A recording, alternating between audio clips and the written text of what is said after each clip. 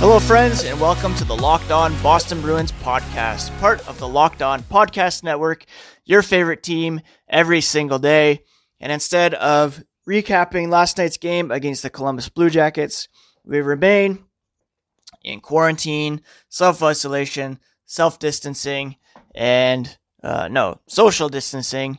And we are back at you today to discuss, the latest from the NHL in terms of the response to this virus, what the Bruins aren't doing in response to it, and kind of how we're keeping busy here personally, communally, all those things. Before we get to that, I want to remind you that I am your host, Ian McLaren.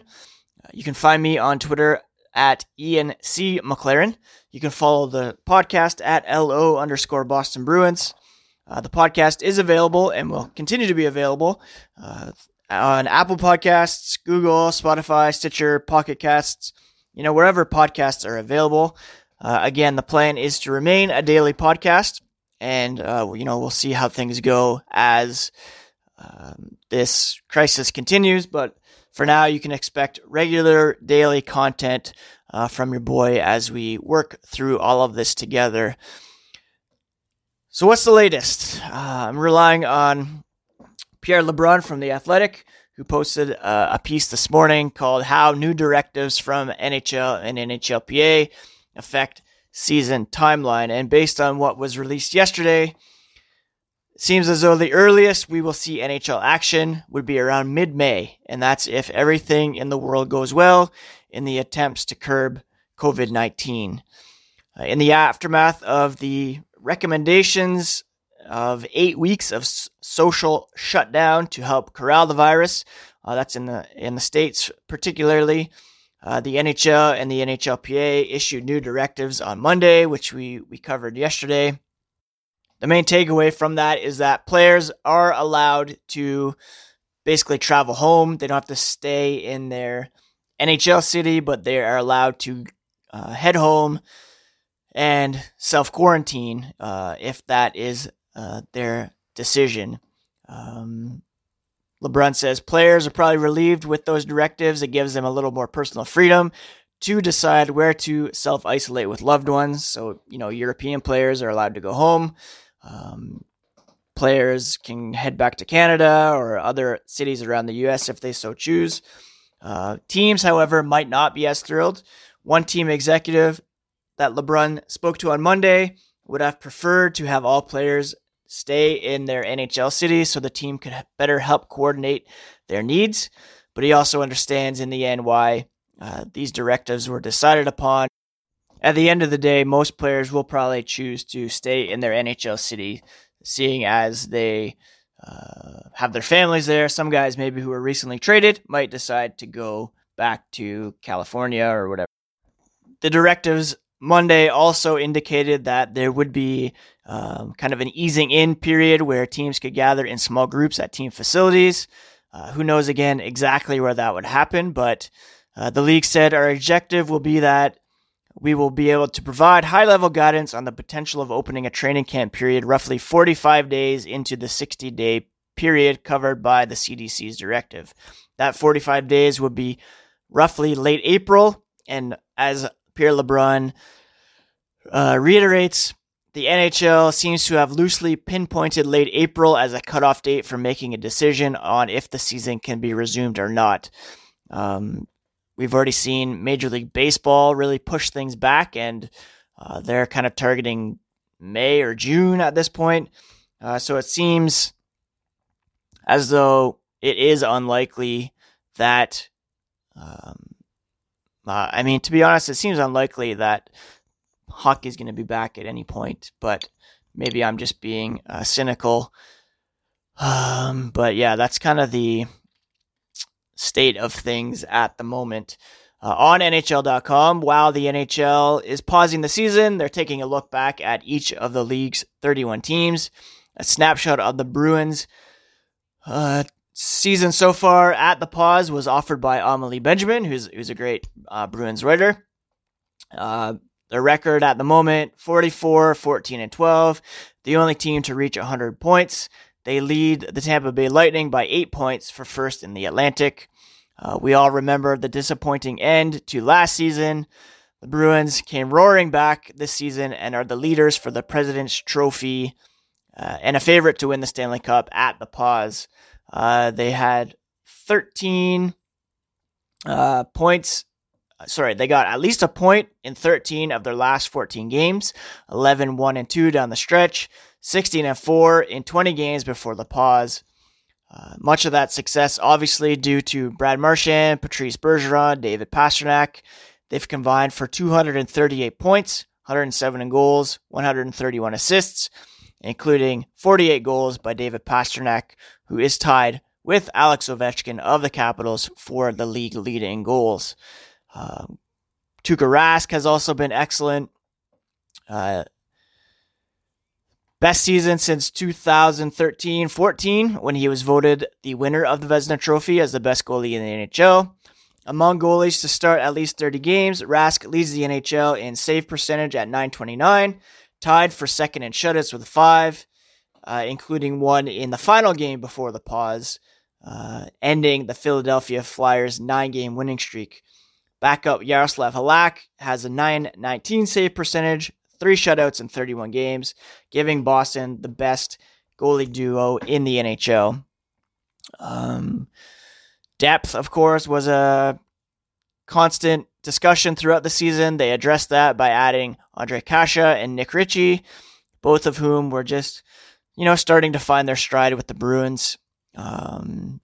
Charlie Coyle had also stepped up his game recently with 16 goals, 21 assists on the season, and was the Bruins' leading forward in ice time over the last several games.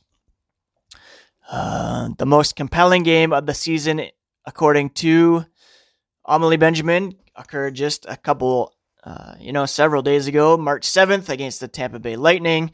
The Lightning won that game, but Tampa Bay and Boston battled it out in a game ultimately won by the team that needed it more in the standings.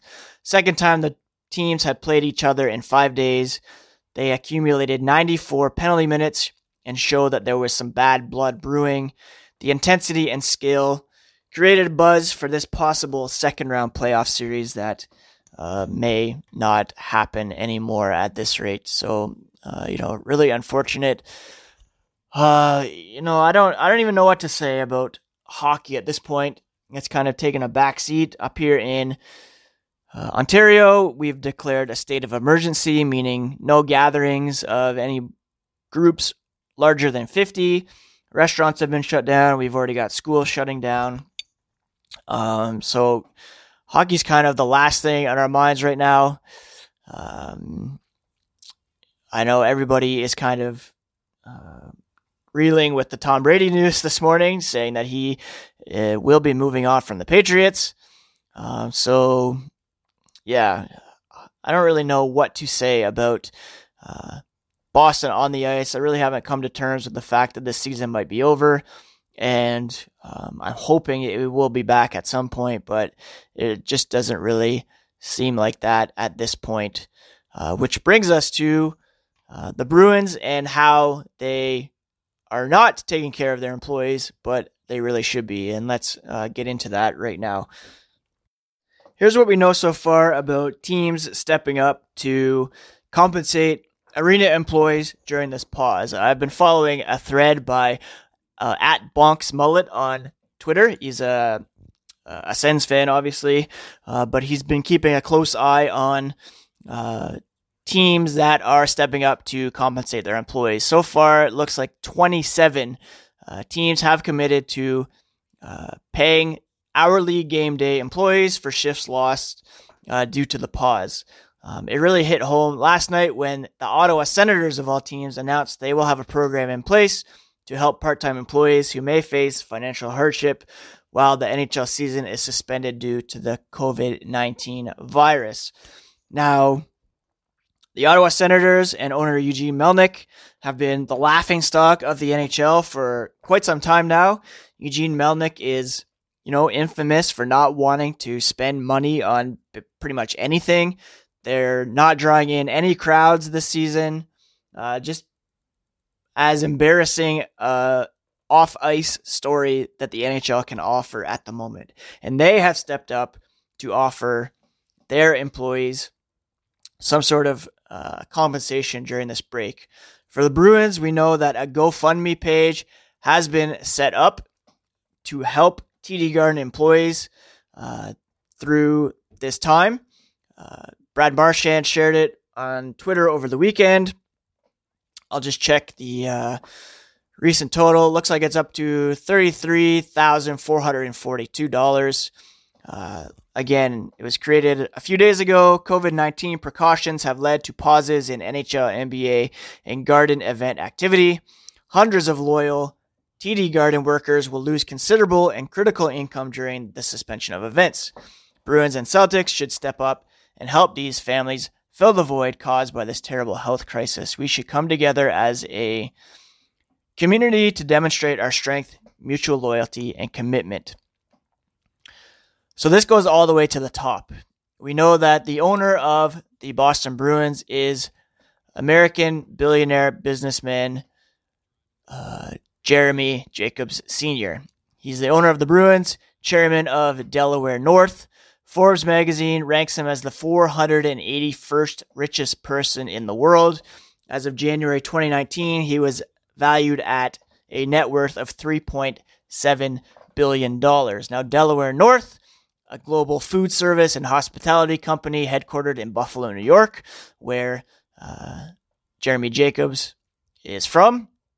The company operates in lodging, sporting, airport gaming, entertainment industries, employs over 55,000 people worldwide, has over $3.2 billion in annual revenues. One of their assets is TD Garden.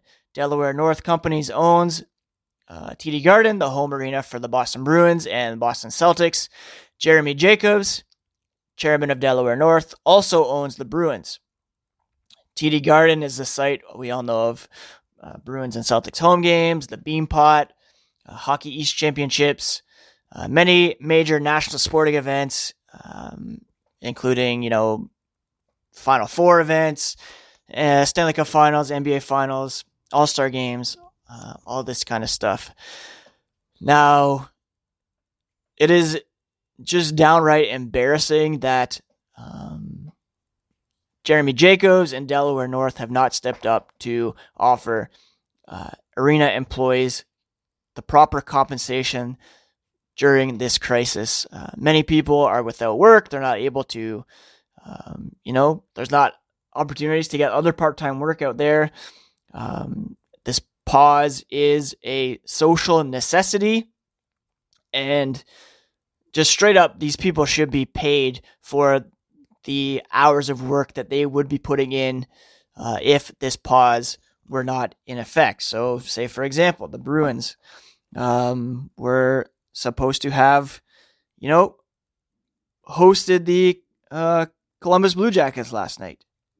TD Garden staff should be compensated for what they would have been available to do last night. Otherwise, there's just no excuse for the owner of a multi-billion-dollar company to not be stepping up to make things right for their employees. A lot of Bruins players have stepped up to contribute to the GoFundMe. A lot of fans have stepped up. So much respect for all of you who have done that, for all the players and staff who have done that. I understand a lot of people look at the players and say, you're making millions of dollars, you should be stepping up. They have. They're helping out in their own way. But at the end of the day, it's incumbent on the head of the organization, meaning Jeremy Jacobs and his family, Delaware North, the owners of the Boston Bruins, and TD Garden to step up and pay their employees. It's downright embarrassing that they have not yet to be out maneuvered by the Ottawa Senators is just downright sickening, to be honest, based on how the Senators have run their organization. Now, instead of tweeting at NHL Bruins and getting on the case of the social media team, I would suggest contacting Delaware North's world headquarters directly. They are located at 250 Delaware Avenue in Buffalo, New York. Zip code 14202. If you want to give them a call, the number is 716-858-5000. I'll share this on the podcast Twitter account as well, and hopefully we can get some people contacting them and urging Jeremy Jacobs and co. to do the right thing. I'd also like to reference this Forbes article that was written by Alex Reimer. That really kind of sends home just how egregious this is. He writes, to this point, nearly every NBA and NHL franchise has pledged to take care of in-game and stadium employees in some manner, though it's worth noting some players took the lead in this, and there was some social media pressure placed on, the Calgary Flames and the Winnipeg Jets, for example. One of the lone holdouts and the only holdout in the NHL remains Boston Bruins owner Jeremy Jacobs. The 80-year-old business titan owns and operates Delaware North, the ubiquitous food service company that provides concessions at more than 50 sports venues, including TD Garden, which he also owns. As of publication time, so this was March 16th, around 4 p.m., and it's still the case. No, I haven't seen any different. Neither Delaware North nor the Bruins have announced plans to compensate their hourly staff. Emails and calls to the Bruins and TD Garden were not returned upon publication. The Celtics, who are tenants at TD Garden, announced Monday they will compensate part-time and game night employees through the end of the regular season. But the Bruins and Delaware North, nothing. On Saturday, Joe Haggerty of NBC Sports reported his understanding is something is coming from Delaware North, but no specifics were offered and nothing as of yet. And we're now on Tuesday. Jacob's stinginess is especially jarring because Bruins players have publicly backed a GoFundMe page to take care of TD Garden workers during these strenuous times. The GoFundMe campaign was up to, like I said, about $33,000, and the goal is $250,000. Jacobs could match that goal without thinking twice. He boasts a network of $3.6 billion, good for the number 159 on Forbes' list of the wealthiest Americans. Mark Cuban of the NBA set a great example when he said, there's issues of payroll taxes. Do you pay the payroll taxes if they don't work? There's issues of what happens if the games are actually played in the future. Do we pay them twice? I personally don't care, he said. That's fine if they pay twice. And really, that would be a great thing for them to do. The writer of this article goes on to say, Jacobs can't hide his apparent lack of generosity behind weak excuses about not owning the Bruins building because, well, we all know he does. The Jacobs family also unilaterally owns and operates Delaware North, which has not announced a plan to take care of its many employees who work in arena concessions stands across the country. So this isn't just a TD Garden thing. They own multiple arenas around America. So yeah, just incredibly embarrassing.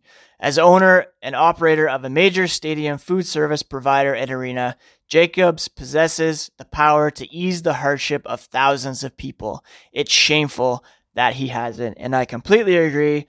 That's the official position of the Locked On Boston Bruins podcast, and I sincerely hope that Jacobs does the right thing. I have nothing but respect for the players of this organization. They're who I love and rally around as a fan, but the owner of this team, and we all know it, no one among Bruins fandom is defending him. We all know that he needs to step up and do the right thing. And again, we sincerely hope that he does that sooner than later. Now, to finish up today's podcast, there are some news and notes from around the NHL that we should mention. There was some suggestion that if the NHL does come back, that a expanded playoff format could be instituted where up to 24 teams could be included. So teams like the Bruins, or division leaders would get a bye, and some lesser teams would have kind of a play-in thing. Again, I really kind of think that's wishful thinking at this point. That comes from the Sporting News, where Igor Iranko from over in Russia said the NHL is considering a modified 2014 playoff format, which would add 8 more teams to the usual 16 that make the postseason. Darren Dreger added, I know of one team that considers this a strong option. NHL Schedule Maker is literally working through all options, and NHL clubs are submitting creative ideas as well. That would mean big market teams like Montreal and Chicago would get in, have a chance to, have a bit of a playoff run, generate some more revenue for the NHL is basically the goal there. Again, there's so much up in the air. We're going to have to just wait and see what happens. Get through these 8 weeks to begin with of, recommended limitation of gatherings, and restaurants are closing, bars are closing. I really feel for those of you who are, in the service industry, and wish you all the best through this time. I hope, again, in some small way, I can provide some levity and entertainment through all this. Again, I know today's podcast was a bit more serious as we try to get Jacobs to do the right thing, but I'll be back throughout the week with some conversations with Bruins friends, conversations about,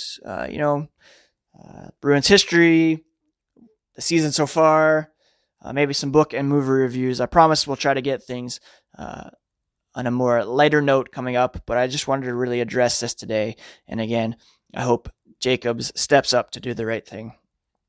That's it for today's episode of the Locked On Boston Bruins podcast. If you need something else to listen to, I recommend checking out the Locked On NHL podcast or Locked On NHL Fantasy. They're a wealth of information as well. What else? I caught up on some shows last night, Walking Dead, Curb. I'm looking forward to checking out the premiere of Westworld tonight. And again, if you need something to watch on Netflix, that's pretty hilarious. I do recommend checking out Life in Pieces. It's pretty funny so far. How are you guys keeping busy? Hit me up on Twitter at Ian C. McLaren. If you have a spare moment, please rate and review the podcast on Apple Podcasts. That'd be greatly appreciated. And again, please take care of yourselves. Stay in as much as possible. Wash your hands and take care of each other. And it's a pleasure to be able to be part of this Bruins community. And hopefully we can rally the owner of the team to do the right thing. Have a great rest of the day, friends, and I'll talk to you again tomorrow. Peace.